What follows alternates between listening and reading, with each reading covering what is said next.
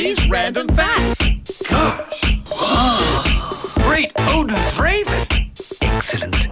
You ready?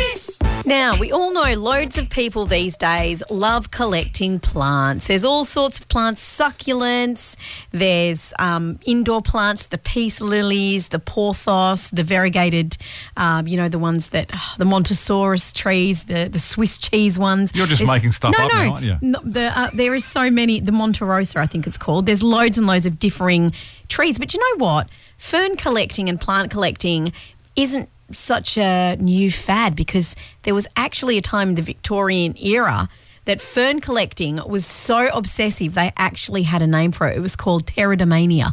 So Pterid, which is the Latin for plant, and fern, pteridomania. And people would absolutely go nuts collecting ferns, pressing them, making pottery out of them because they were flat, you see. Yeah, so right. in the 1840s, for a few years there, people were just obsessed with ferns.